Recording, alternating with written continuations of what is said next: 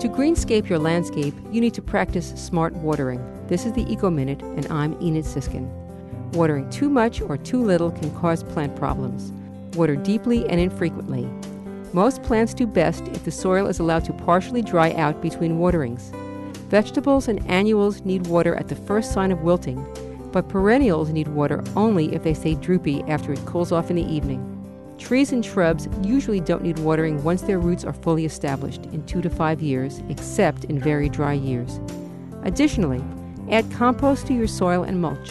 When soil is dry or compacted, it won't absorb water quickly. If water puddles, stop watering a while and then restart so the water has time to soak in. For more information, go to wuwf.org and look for the Eco Minute under the program's drop-down menu.